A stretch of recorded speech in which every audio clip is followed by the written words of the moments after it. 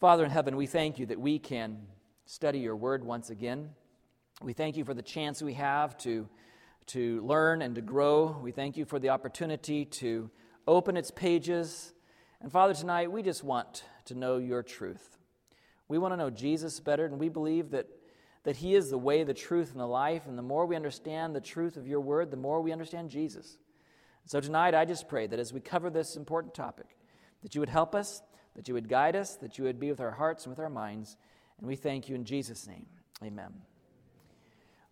All right, the mark of the beast in 666. Probably there are very few topics in Bible prophecy that have more, or the people find more intriguing or more interesting than the mark of the beast and 666. So tonight we have a title that, I would have been tempted to use early on in this series. Maybe a lot of people would have come out to hear what I was going to say about it, right?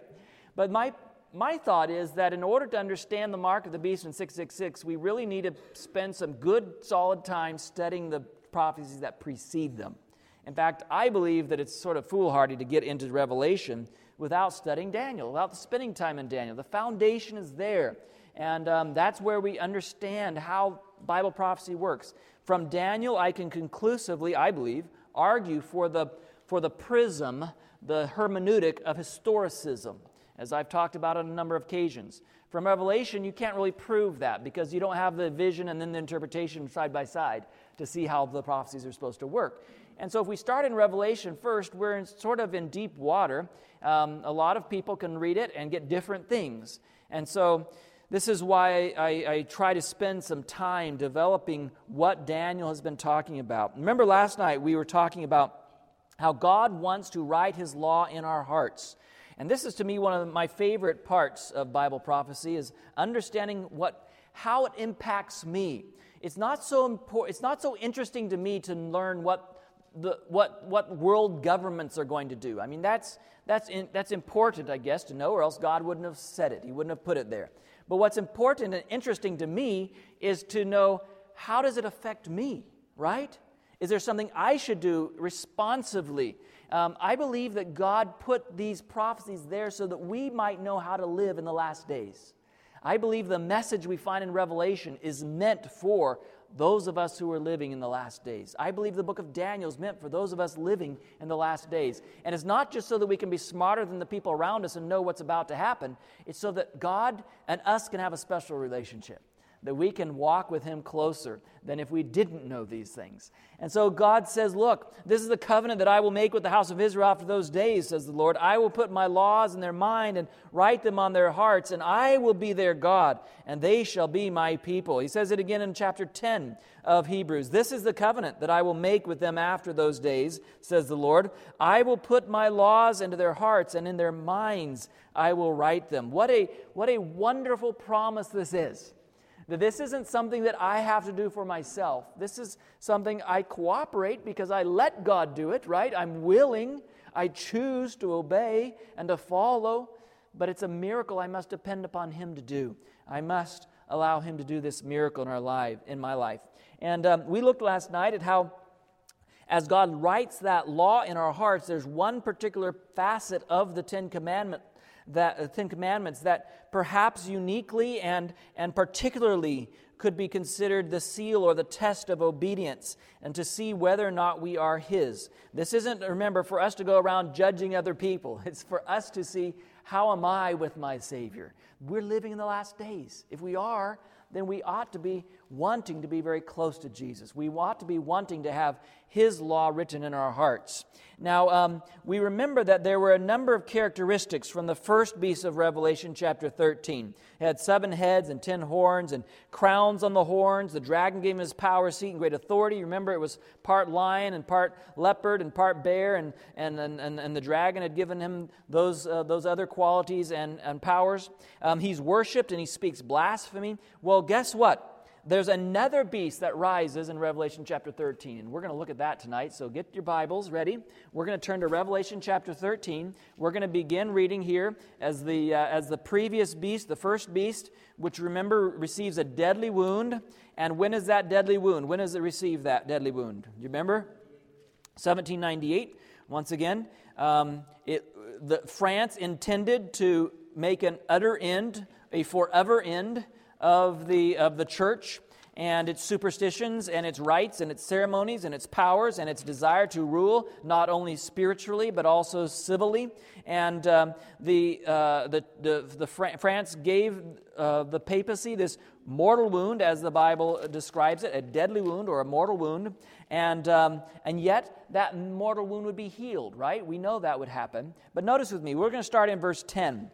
He who leads into captivity shall go into captivity. He who kills with the sword must be killed with the sword. Here is the patience and faith of the saints. Now, I believe this is pointing us to the time that this first beast of Revelation 13 receives a deadly wound. He who has been a persecutor is now persecuted, right? He who has led into captivity is now put into captivity. And then verse 11, then I saw another beast coming up out of the earth, and he had two horns like a lamb, and spoke like a what? A dragon. Now here you have a very interesting combination of a beast coming up out of the earth who has two horns like a what? A lamb. Now what is a lamb? Okay, well, it could be Christ-like. It's gentle, right? It's very, I mean, you don't think of a lamb as one, as you know, how many of you have seen lambs out there in the pasture stalking? You know? No, it doesn't. You don't think of a lamb that way. Lambs are sort of innocent. Lambs are also young, aren't they? It's a baby sheep. It wasn't a sheep, two horns. It wasn't two horns of a sheep. It was two horns of a lamb, and that's a young animal. And so here the Bible gives us something that we haven't seen before. None of the other beasts that have emerged have been young animals. They've all been lions with 4 heads, or leopards with 4 heads, or lions with eagle's wings, or they've never been, at least Daniel didn't describe it, and I think these things matter. Daniel didn't describe them as a lion cub out there, or, a leopard kitten, or whatever they call them. So I think this is a very unique situation that takes place here. There's a lamb-like beast. He has 2 horns like a lamb, and he spoke like a dragon. Now, it becomes very interesting when we read verse 12.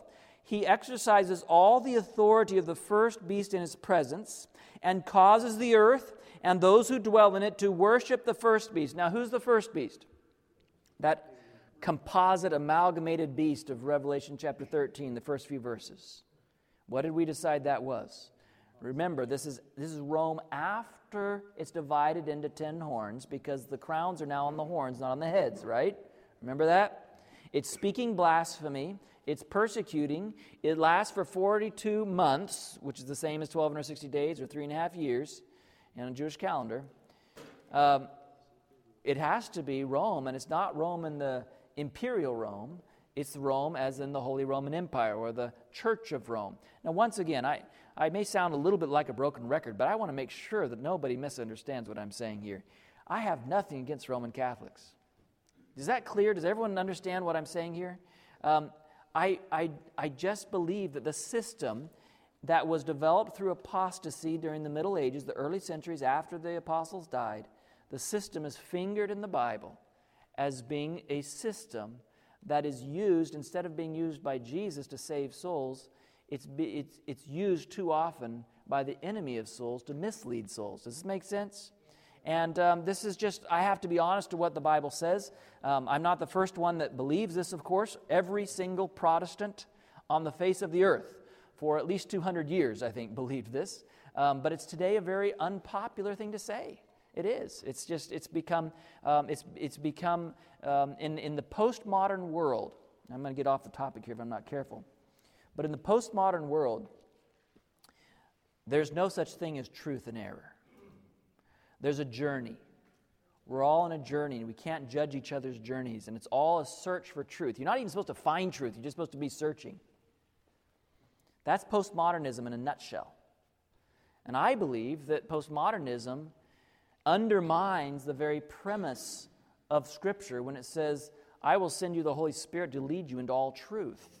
When it says, you shall know the truth, and the truth will set you free. Listen, it's not just about searching, it's about knowing. And I know it's politically incorrect to say this means that. But I have to go back to the teaching of Jesus, and I think I think Jesus, the Bible said people went and listened to Jesus teach, and they came back and they said, this man doesn't teach like the scribes and Pharisees. He teaches as one who has authority. Now, what does that mean? I think Jesus actually told them, this is the truth. You can accept it or you can reject it, but this is the truth, right?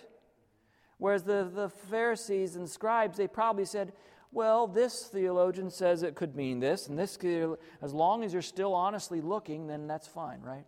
I think postmodernism is a great threat within the church now because many of us have adopted that way of thinking. I may not have the truth. I realize I'm still learning. I'm still on that journey, but I want the truth. I don't want to just be ever learning and never able to come to a knowledge of the truth. I think the Bible says something about that, in fact. And I want, if you can help me in this learning truth, I want that help. You understand? I just want to know what the Bible says. And so here in Revelation chapter 13, I believe you have a new power, which we haven't seen before, coming onto the scene. It's something that we haven't seen anything like it, except I guess we had an animal with 2 horns, but he wasn't lamb-like in Daniel chapter 8. He didn't speak like a dragon. And he says he exercises all the authority of the first beast in his presence. So here you have the first beast is still here. This is really an explanation of how the deadly wound becomes completely healed. Because the first beast, who I believe is the Church of Rome, it's still here, but this new power is now exercising power over conscience just like the church did many centuries ago. All the power of the first beast is exercised again in the presence of the first beast. And he goes on, he says he causes the earth and those who dwell in it to worship the first beast whose deadly wound was healed. Now, not everyone is going to be willing to do that. I can just tell you already, on a number of fronts, there's going to be a lot of people who say, you know what, that's Rome, that's Europe, that's the old age, I'm not going to do that.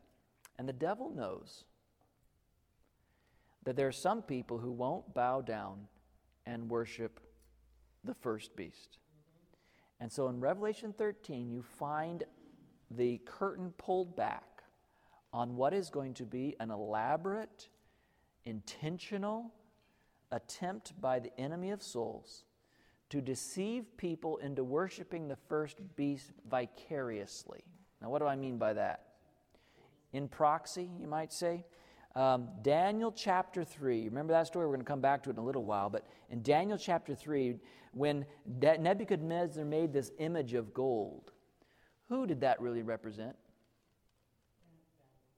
Babylon. And in worshiping that golden image, they were really saying, Nebuchadnezzar, you're the greatest king ever. Your empire will last forever. Does that make sense? It was really Nebuchadnezzar receiving worship through the golden image. Does that make sense? I mean, that's how I think of it. In the last days, through this second beast that arises in Revelation 13, the devil creates an image to the first beast. Some people wouldn't worship the first beast directly, but they will be willing to worship the image of the beast because they don't necessarily see the connection. And the Bible continues, and he says he deceives. Verse 13, he performs great signs so that he even makes fire come down from heaven on the earth in the sight of men. And he deceives those who dwell on the earth by those signs which he was granted to do in the sight of men. Lost my place here. In the sight of the beast, telling those who dwell on the earth to make an image of the beast who was wounded by the sword and lived. Now, I just want to underscore what Revelation is telling us here. Put yourself in the future, because I do believe this is yet unfulfilled. But if you put this in the future, with this taking place, and eventually the mark of the beast being pronounced, which no one has the mark of the beast now, at least not if I understand this passage correctly. But if I'm in the future and I am watching miracles that I see with my own eyes, you think it would be tempting for people to say, well, it must be God? I mean, especially, I don't watch television. But even without watching television, I am exposed to enough of what happens on television to know that there's this mentality of movies and television programs and films and everything, which basically assumes that anything supernatural must be a divine encounter, right? There's very little of, well, was that God or was that Satan, right? You just don't hear that, not in the popular media. If they're angels, it must be God. Well, guess what? The Bible tells us, Paul tells us that that Satan himself can be transformed into a minister of righteousness. Yeah. So we've got to be really careful not to say, well, if it's a miracle, it must be from God. No, I have got to stand on this word. I've got to test everything by what God's word says. And if God's word says that can't be true, then it doesn't matter if there's fire coming from heaven. It doesn't matter if there are people coming from the dead. It doesn't matter if the lame are leaping or the blind are seeing. It doesn't matter, because the devil is able to do great signs and wonders. And if this passage teaches us anything, it should teach us that. You cannot trust your senses. You can trust the Word of God. And let me tell you, friends, if you had one takeaway from tonight's meeting, I would be happy. Hopefully you have more than this, but one takeaway would be, we have to trust the Word of God even more than we trust our very senses. If God's Word said something is true, then it's true. We have to study and know it for ourselves. Don't listen to me and say, well, Pastor Clark says, Chester says. No. Listen, the Holy Spirit, study, go back, go through those lessons, go over your notes, watch the DVDs, read, get books, whatever, but study. And most of all, study the Bible, because the Bible is the word of truth. And so this is so important as we see what's going to happen, these miracles that are going to take place. And it says he was granted power, verse 15, to give breath to the image of the beast, that the image of the beast should both speak and cause as many as would not worship the image of the beast to be killed. He causes all, both small and great, rich and poor, free and slave, to receive a mark on their right hand or in their foreheads, that no one may buy or sell except one who has the mark or the name of the beast or the number of his name. And so there's a time when we won't be able to buy or sell if we don't have the mark of the beast. I don't want the mark of the beast. There's a time when it will be decreed that those who don't have the mark of the beast should be killed. One thing I know is that there's going to be a time of trouble such as never was on this earth, but God's people are going to be delivered. Okay, there's going to be a test, but God's people are going to be delivered. Now, the question that we have to ask ourselves, what is this second beast? We already know that a beast represents a nation or a kingdom. I mean, that's been consistent from Daniel chapter 7 on, right? We know that. So the question is, what kingdom or what nation could be represented by this? We saw in verse 10 that this is keyed, the timing is keyed for when the beast is going down into captivity, or when that deadly wound is happening. Then he sees another beast coming up out of what does he see it coming out of? Coming out of the earth. Now this is a very, very unusual situation. Because if you'll remember that in the previous beasts that we've seen arising, every single one of them have come from somewhere besides the earth. Every one. Daniel chapter 7, Daniel chapter 8, he doesn't really see them coming out of anything. They're just flying. Revelation chapter 12, Revelation chapter 13. The first beast, Revelation 13, comes up out of the sea. All of those beasts came up out of the sea. And here's the first one that comes up out of the earth. Now, what does the sea represent? Revelation chapter 17 and verse 15 says this: The waters which you saw where the harlot sits are peoples, multitudes, nations, and tongues. Peoples, multitudes, nations, and tongues. So what does water represent in symbolic Bible prophecy? Lots of people, right? A populated place. Now this makes sense because in Daniel there was the wind blowing on the great sea. So there's all these people. That's the cradle of civilization, right? The region where Babylon and Medo-Persia and Greece and Rome arose. That's the cradle of civilization. That's where at that time was the populated part of the earth. And the wind is blowing. There's a storm basically, which represents violence and bloodshed. And every single one of those kingdoms arose through conquering, through conquest, through wars, through fighting. You with me? I mean, that's the symbolism, and it's what history shows us. Every single one of them came from that part of the world, and they came through conquest, through fighting, through bloodshed. Wind blowing on the great sea, a storm brewing, basically. That's how it's described. And so when we see that the water represents this, we remember that these beasts all arose in that same way. The lion, the bear, the leopard, the great dragon. Of course, the first beast of Revelation chapter 13 comes up out of the sea with part bear and part lion and part leopard and the dragon. And they're all coming up out of the sea, but this next beast, it comes out of the what? Out of the earth. And the verb here, there's no mention of wind blowing. There's no mention of a storm brewing. The verb actually, when it says it came up, or it actually is the same word when it talks. You remember when Jesus gave parables and he talks about a seed being planted and sprouting? It's the same type of word. It's almost an agricultural word. It's almost like it sprouted out of the earth. It's like a tree. When you plant a tree and an acorn and it becomes a tree. Now that's very different, isn't it? It's very different from the way those other empires arose, without the strife and bloodshed and so forth. So we ask ourselves the question, what power would arise as the first beast is wounded, come from a different, less populated part of the world? It would be represented without crowns. There's no crowns on its horns or on its head or anywhere in this beast. It would be lamb-like or peaceful at first. It would eventually have incredible powers. In fact, it would be able to compel the entire world to go along with its agenda. And really, when you think about this, it doesn't leave us a lot of options, does it? It doesn't leave us a lot of options. If you think about it, there's really not very many countries that were arising from a new part of the world peacefully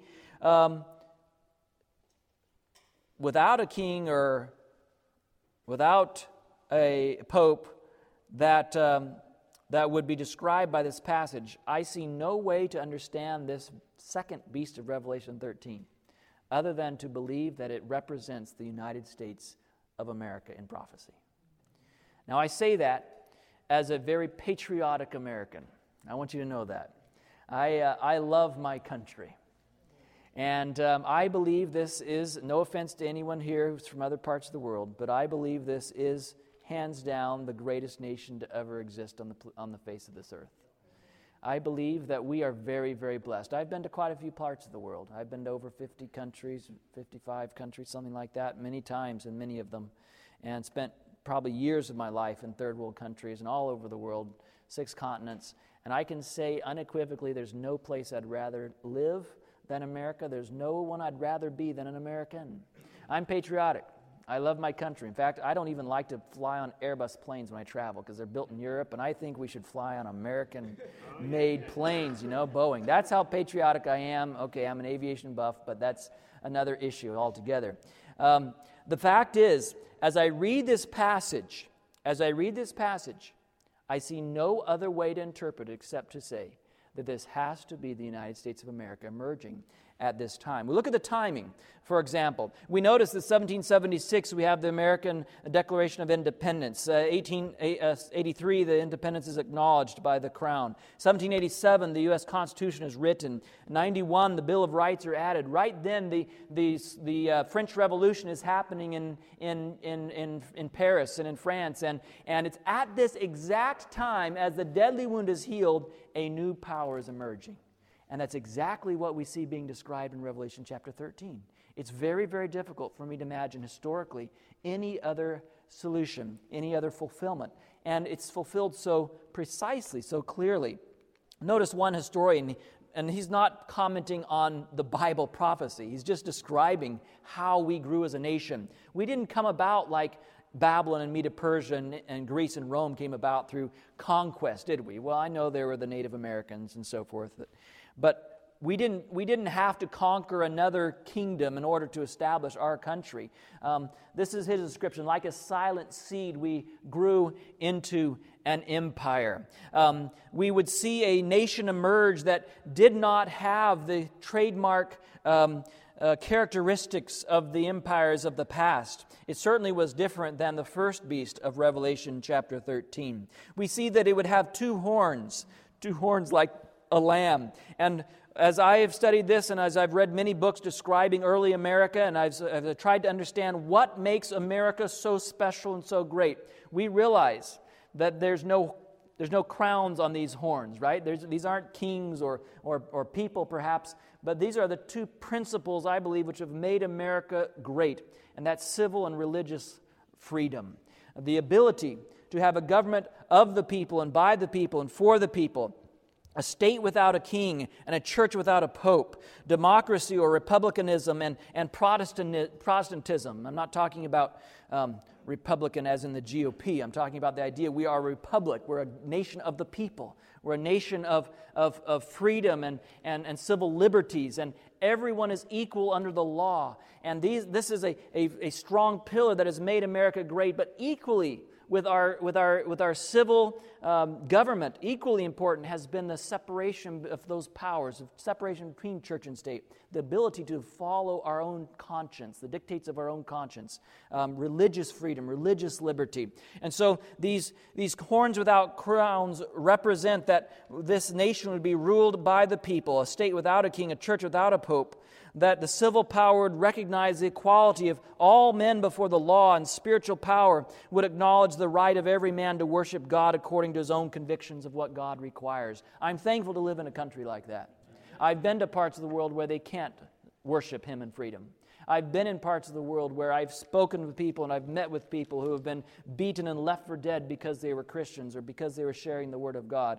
I've been to parts of the world where I've met people and after Soviet communism who had suffered so much without religious freedom. In India today, many people in parts of India, it's very difficult to be a Christian, very difficult to share your faith. In parts of the Middle East, of course, the same is true. And I've had the privilege of being in a lot of these places and meeting a lot of these people, and it's given me a greater love for America and for the freedoms which we enjoy. But I believe the Bible here is predicting that there will come a time when America will no longer stand for the liberties of conscience. When in the sight of the first beast of Revelation 13, it will create an image, a replica of that intolerant, religious, political power that would coerce conscience and force worship once again. That's what I believe this is talking about. Now, there was a time, I can honestly, as I've read some of these books about prophecy, I didn't originate all these ideas. As during the Second Great Awakening, there was a group of people who spent a lot of time studying the prophecies. It actually ended up being a part of the Second Advent movement, which brought to the attention of the Christian world the teaching of the Second Coming once again. But even back then, in the middle 1800s, those who were studying the prophecies of Daniel and Revelation concluded what I'm sharing with you today. Now, you're talking only a few decades after America had sprouted from a little seed. And I was just reading, in fact, today, I was reviewing for tonight, and I learn something all the time, but I was reading a book that was first published back in the 1870s. And the author was saying exactly what I'm saying. The time's going to come when America will no longer respect religious liberty. Now, that's pretty obvious, but what wouldn't have been obvious in the 1850s or the 1860s or 1870s would be that America would ever be a country which could cause the whole world to do its wishes. Stop and think about it. America was not a superpower in the 1850s or 60s, right? It takes confidence in believing the Word of God to say that a nation that's 30 or 40 years old, barely has a navy, doesn't have the world presence that the British Empire has, covering, you realize at that time the British Empire covered 2/3 of the world's geography, right? If you were just looking, you would say, well, it must be the British. But the Bible's pretty clear here. It has to be America. And these expositors, my hat goes off to them, because in the most improbable, even though it's the most improbable prediction, they made the prediction. And I remember as a kid growing up, because I was familiar with these prophecies. I had already read some of these books, and I remember thinking, some of you remember with me, the Cold War, right? When I was a kid growing up, you know, the helicopters that came over the trees, we didn't know where they were coming from. They were the Russians are coming, you know. Today, kids don't even know. We don't have an enemy as America. But in my childhood, there were two superpowers in the world.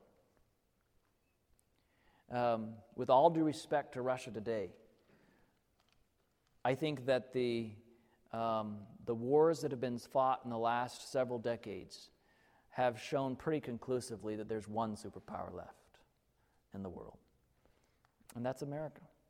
And it's not going out so much on a limb anymore for me to say that I believe this country will have this power to be able to influence the rest of the world to do what it wants to do. Now, this passage uses some very strong verbs. He exercises all the power of the first beast. He causes worship of the first beast. He does great wonders. He makes fire come down from heaven. He gives life to the image of the beast. He causes all to receive a mark. Notice with me Revelation chapter 13 and verse 16. He causes all, both small and great, rich and poor, free and slave, to receive a mark on their right hand or on their foreheads, and that no one may buy or sell except one who has the mark of the beast, or the name of the beast, or the number of his name. Now, this is what we don't want to have. We don't want to have the mark of the beast. Amen? That's what God warns us against in the second and third angel's message of Revelation chapter 14. Don't receive the mark of the beast. If you receive the mark of the beast, you're going to receive the wrath of God. Now the question is, what would the mark of the beast be? What can that be? Here it talks about two different things. The three different things actually. It talks about the mark of the beast, the name of the beast, or the number of his name. Now last night we studied, and I hope it was clear. That obeying God's law, obedience, is how God identifies his people. That's the test, that's the sign. Now it's not how we're saved, but it is how he knows and how a true believer responds, right? And we talked about that seal of God being obeying his law. Now, if that's the seal of God, and in Revelation it's contrasted with the mark of the beast, then it only makes sense to me that the mark of the beast must be the disobedience of God's law and the obedience of, instead, a human law. A man-made law, obviously, it would be the beast's law. Does this make sense? Now, I realize there's no one verse I can point to and say the mark of the beast is. There's no one verse that anyone can. But as we look at the big picture, I believe God would want us to be able to understand it. And this is the only way that I can come to an understanding of it. I want you to turn back to Exodus chapter 20 once again, because I want to show you the difference between God's law and the beast's law. Do you think that would be insightful tonight? I don't have Exodus 20 on the screen. I just have the beast's law on the screen. And I say that with, we use the word beast in a very pejorative way, and so I don't mean that to be negative when I talk about the beast's law. I'm talking about the church of the Middle Ages, its law, right? And that's just the term the Bible uses, and so I continue to use it. Now, Exodus chapter 20, look with me at what these 10 commandments are, and then compare with me the commandments that the Roman Catholic Church teaches. Now, it used to be in some Bibles that the translation would actually have these laws written in Exodus chapter 20. I looked in a copy of the Reims Douay, and actually it isn't much difference in Exodus 20 than it is in my New King James. But I just Googled Roman Catholic Ten Commandments. Don't you love Google? I don't know how we survived without it. And I chose a distinctly Roman Catholic site. It's called beginningcatholic.com. And this is sort of like a catechism to teach you what the Catholic Church believes, all right? And I simply said, okay, what are the Ten Commandments according to the Roman Catholic Church? I knew this because my mom grew up a Roman Catholic. And she told me these were the Ten Commandments that she learned. Now, notice, you're comparing Exodus 20, right? You've got that in your Bible? I'd rather you know the truth than the distortion of the truth. But tell me what's different. Number 1, first commandment, I am the Lord your God. You shall worship the Lord your God, and him only shall you serve. Is that pretty much the same as the first commandment in Exodus 20? Yeah, pretty much along the same lines. What about number 2? You shall not take the name of the Lord your God in vain.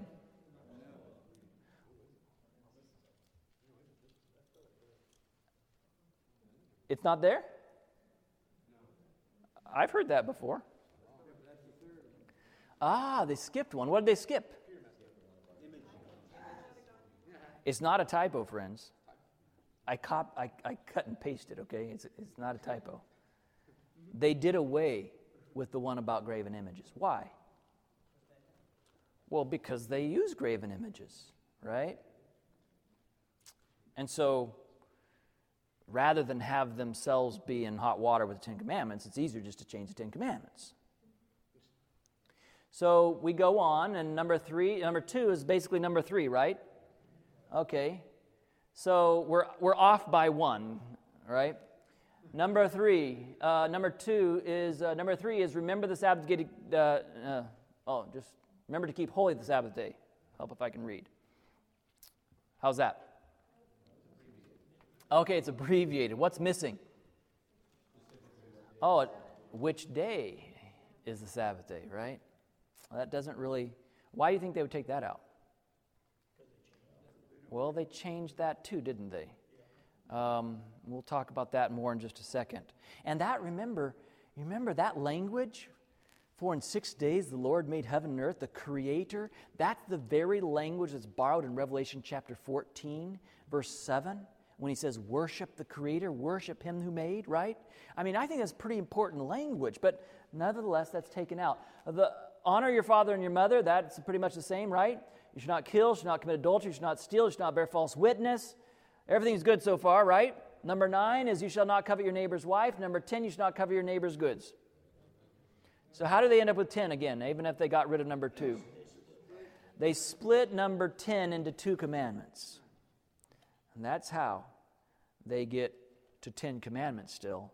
I mean, everyone knows there's 10 commandments, right? So you've got to have 10 of them.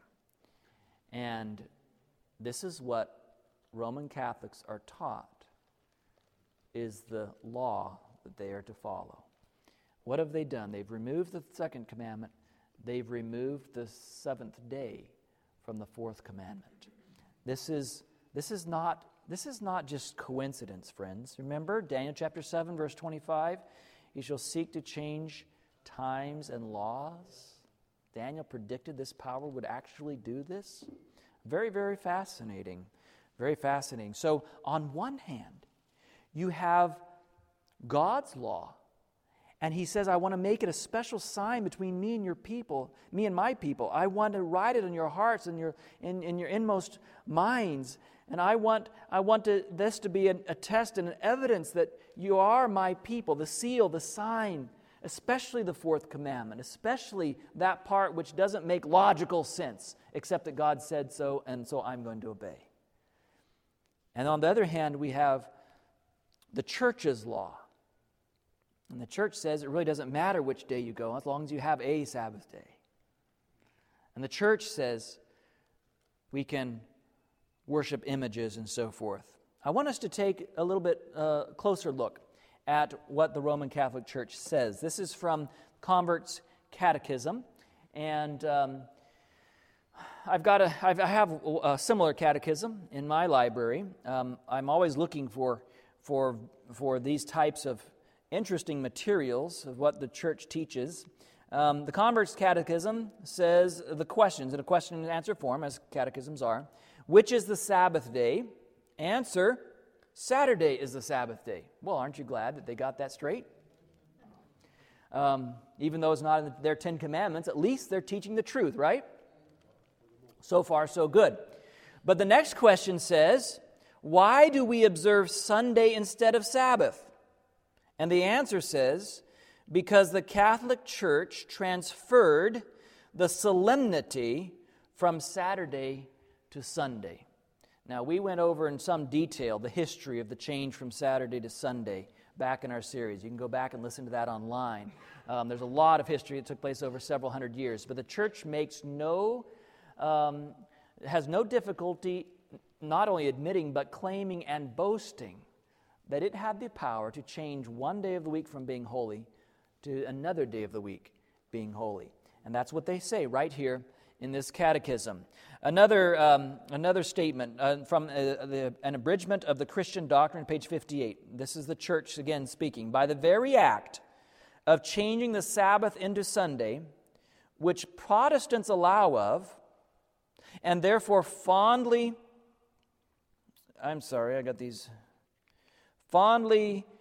contradict themselves by keeping Sunday strictly and breaking most other feasts commanded by the same church. So I got a slide out of order there. Let me show you what it was supposed to be. There you go. Have you any other way of proving that the church has power to institute festivals and of precept? And the answer is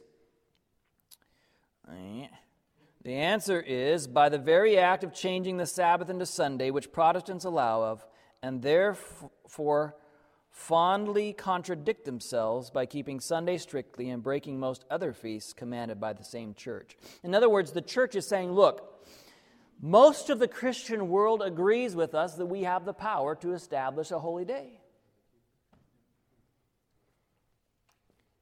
And so it's inconsistent to say we have the power to change the Sabbath from Saturday to Sunday and not keep the rest of the holy days. Not the rest of the law, for that matter. This is the sign that they say that they have this power. We go on. And, okay, that's a different question. Have you any other way of proving that the church has power to institute festivals of precept?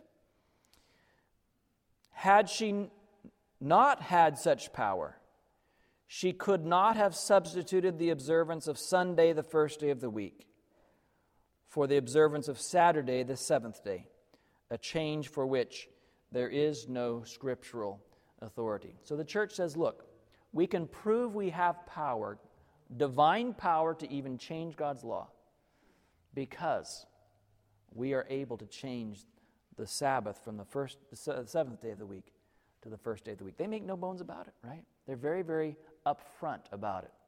And this is, in fact, the evidence that they say of their influence and power.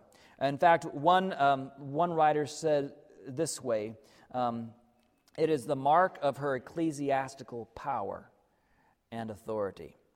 So my belief, friends, after studying these prophecies, after studying the history, after studying how it's been fulfilled, how it's being fulfilled today, I believe that in the last days, America is going to turn from protecting religious freedom to actually what it may seem to be very good. Actually, I suspect it'll happen something like this. If you're going to let my imagination run a little bit, I suspect it's going to be sort of a revival.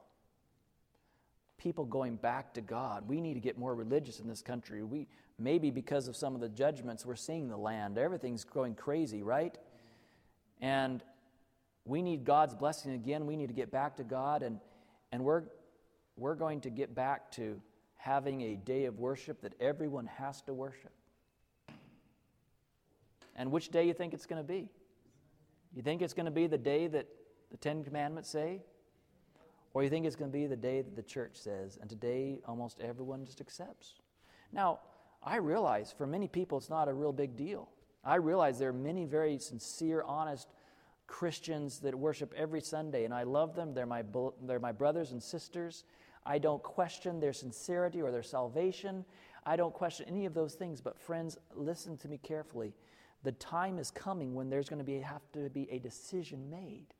And the decision is between the seal of God and the mark of the beast. Who are you going to obey? Are you going to obey God's law, or are you going to obey man's law? Which side are we going to be on? That's how I see Revelation unfolding. And I've been saying this. I think I first preached this message in 1994. I did a seminar series, something like this. I was only 21 years old. Boy, I've learned a lot since then. But nothing I have learned, studying prophecy or watching history unfold, nothing I have learned has changed what I expect is going to happen. I expect mankind is going to have to make a decision. Things are going to get so bad in this world that people are going to say there's only one explanation for it, and that's God's cursing us. We've got to get back to God. And that would be a good response. It would be a good thing if they got back to the Word of God instead of turning to the church. You remember the other day we were talking about how the Pope came to power in Rome in the first place? The civil government deteriorated to such an extent that they turned to the Bishop of Rome and they pleaded with him to be their leader. And if you look at the dysfunction in our world today in government, not to name any names or any countries, but if you look at the legislative and executive dysfunction that's happening all around the world, it tells me we're getting close to the point where I think the people of this world are going to throw up their hands and say, we just need a different type of government. And we need someone with moral strength.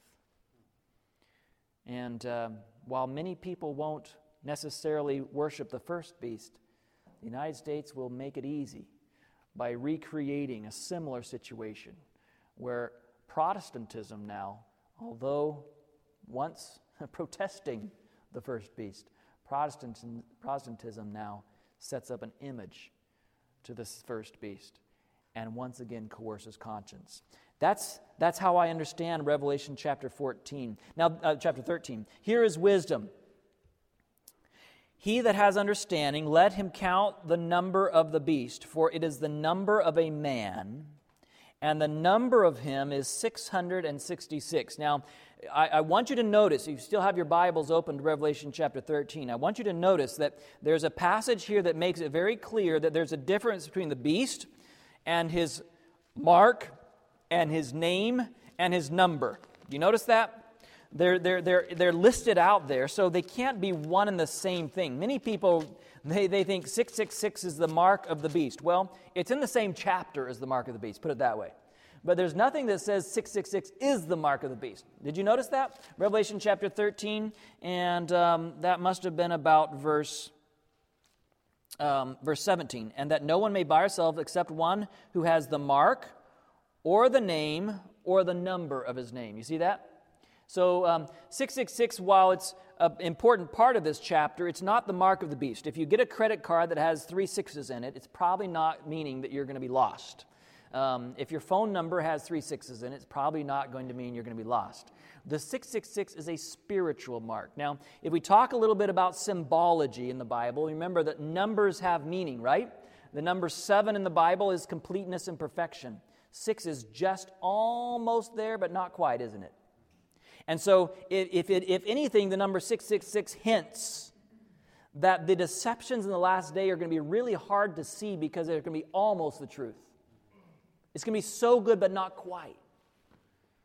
666, almost there, but not quite. And here we find that the Bible says it is the number of a man, and the number of him is 666. Now, if the beast of Revelation, the first beast of Revelation 13, is the papacy, as we have posited that it is there any possibility that there would be a one person or a man who would be sort of a figurehead in that organization?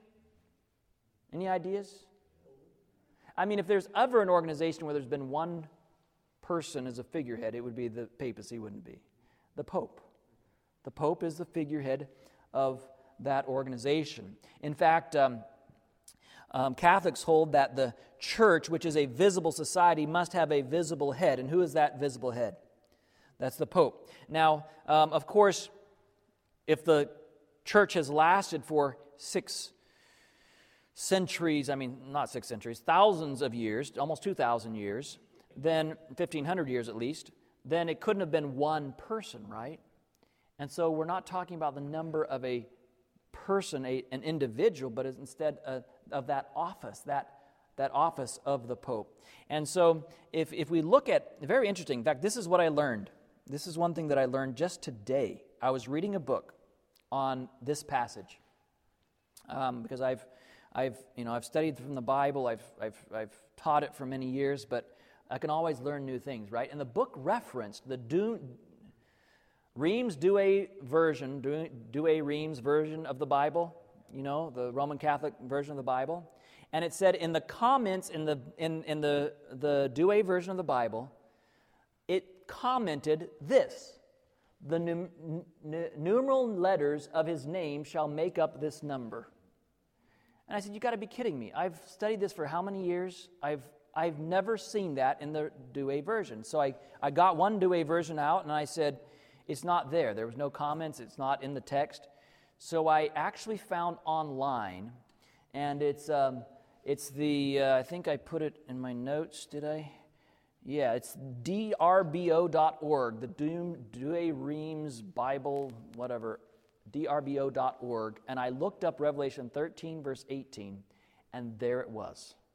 The comments say, the numeral letters of his name shall make up this number. Now, if we take the title, which was first given to the Pope many, many years back, in fact, it's part of the what do they call it? The donation of Constantine, which we now believe is forged, but nevertheless was used early on to establish the civil and spiritual sovereignty of the popes. The title of the Pope is Vicarius Filii Dei, which in Latin, Vicar of the Son of God, or representative of the Son of God.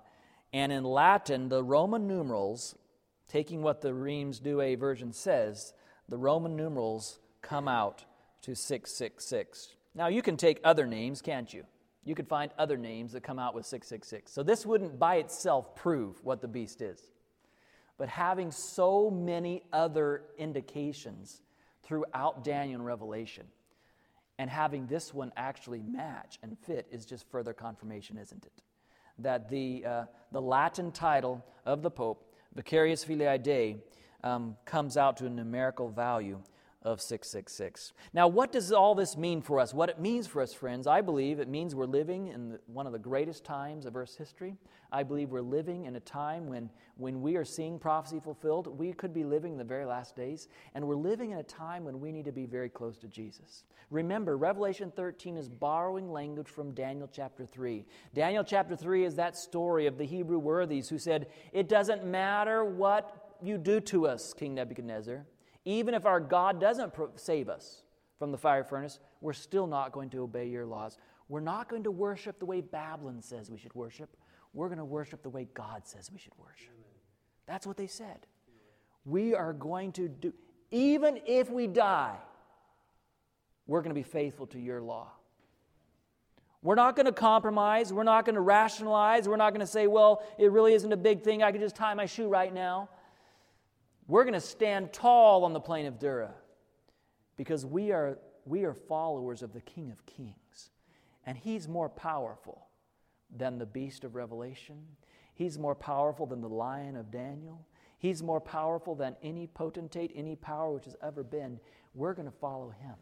We want His blessing, His approval. That's what they did. In Daniel and Revelation, we see these two things being contrasted and compared. Daniel, there's a literal Babylon. In Revelation, we have a spiritual Babylon. In Daniel, we have a Babylon who's dominated the world, and Revelation 13 tells us that Babylon will dominate the world. Its fall was predicted, and once again, the fall of spiritual Babylon is predicted. It erects an image in both chapters. It compels worship. 3 Jews refuse to worship. In Revelation, we find 3 angels' messages to tell the world not to worship. amazing symbolism that comes through here. The issue is worship in both chapters, isn't it? There's a death decree in both chapters.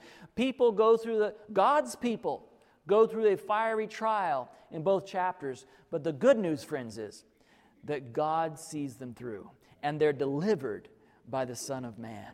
They're delivered by the Son of God. There is coming a day when Jesus is going to come again. Jesus is going to deliver His people. I don't fear the coming events because I know the end of the story. I know that Jesus conquers. The Lamb wins. And those who stay close to Him are going to triumph with Him. You know, the Bible says that the mark of the beast either is given on the forehead or in the hand. I think it means this. There are some people who are going to receive the mark of the beast who really believe that they're doing the right thing. They believe they're serving God when they are obeying the beast's law instead of God's law. That's sad because they have the opportunity of studying the Bible, don't they? They have the opportunity of knowing. But I think there's some people who they really believe they're going to be doing the right thing by obeying what man says they should do in worshiping God. There are some who receive it in the hand, meaning they may not believe it, but they don't see any other option. Maybe they already knew the truth. They've studied Revelation, they know this is coming, but they don't have a close relationship with Jesus. And if you don't have a close relationship with Jesus, friends, then you're going to end up going with the crowd anyway. Because it's just not going to be easy to stand against those types of threats and those types of punishments. Some people receive that mark in their hand, but did you notice there's only one place you can receive the seal of God? Where is it? It's in your forehead. It's because the only way for us to be saved is for us to understand and know Jesus in a personal way, for our mind and our heart to be in it. It's not by doing the right thing, no. It's by having His law written, His name written in our forehead. Revelation 13 ends with this terrible situation, the world being forced to receive the mark of the beast. But did you notice how Revelation 14 begins? I love it. Revelation 14 doesn't describe a woeful scene of defeat. After seeing the beast and all his power and the first beast and the second beast working together and the whole world being coerced and death decrees and not being able to buy or sell, John says, then I looked. You want to know what he saw? I saw the Lamb standing on Mount Zion, and with him 144,000 having His Father's name written in their foreheads. The good news, friends, is that not everyone's going to be worshiping the beast. There's going to be a group of people who have that seal of God, the Father's name, the Father's law, the Father's character written in their foreheads, and they're going to be following the Lamb wherever He goes, it describes. How do they have that experience? Study Revelation 14, 6 and 7, 8 and 9. They are spared the mark of the beast because they listen to the warning that God gives them to worship Him, worship the Creator. I don't know about you, but I know where I want my mark to be. I want it to be right here, and I know which mark I want to have. I want to have the seal of God. I want to have that Father's name, that Father's law, the Father's character written in my forehead. And I want to be with Him standing on Mount Zion one day. How about you? That's my desire. I don't care what it takes. I want to be there with Him. And I hope you do too. Let's bow our heads as we pray. Father in heaven, thank you so much. You've blessed us as we've opened your word. We've looked at a passage here that's not yet fulfilled, and so there's always going to be questions. There's always going to be uncertainties, perhaps. But as we look around us in the world today, we see the drumbeats of its fulfillment already. We see that it's just around the corner, and I believe you're not waiting. You're not waiting for the right things to happen in Washington or in Rome. I think you're waiting for the right things to happen in our hearts. I think you're waiting for us to receive that seal of your writing your law in our hearts and us being willing to obey just because you said so. Lord, I pray for that experience myself. I pray that we might each, everyone under the sound of my voice, that we might each one day be standing there on Mount Zion. The Father's mark, the Father's seal, the Father's name written in our foreheads. Lord, it's not by our own works that we gain the victory over the image. It's by your blood. You've said in Revelation chapter 12 that they overcame him by the blood of the Lamb and by the word of their testimony, and they loved not their lives until the death. And I pray that may be our experience tonight. We thank you in Jesus' name. Amen. This media was brought to you by Audioverse, a website dedicated to spreading God's Word through free sermon audio and much more. If you would like to know more about Audioverse, or if you would like to listen to more sermons, please visit www.audioverse.org.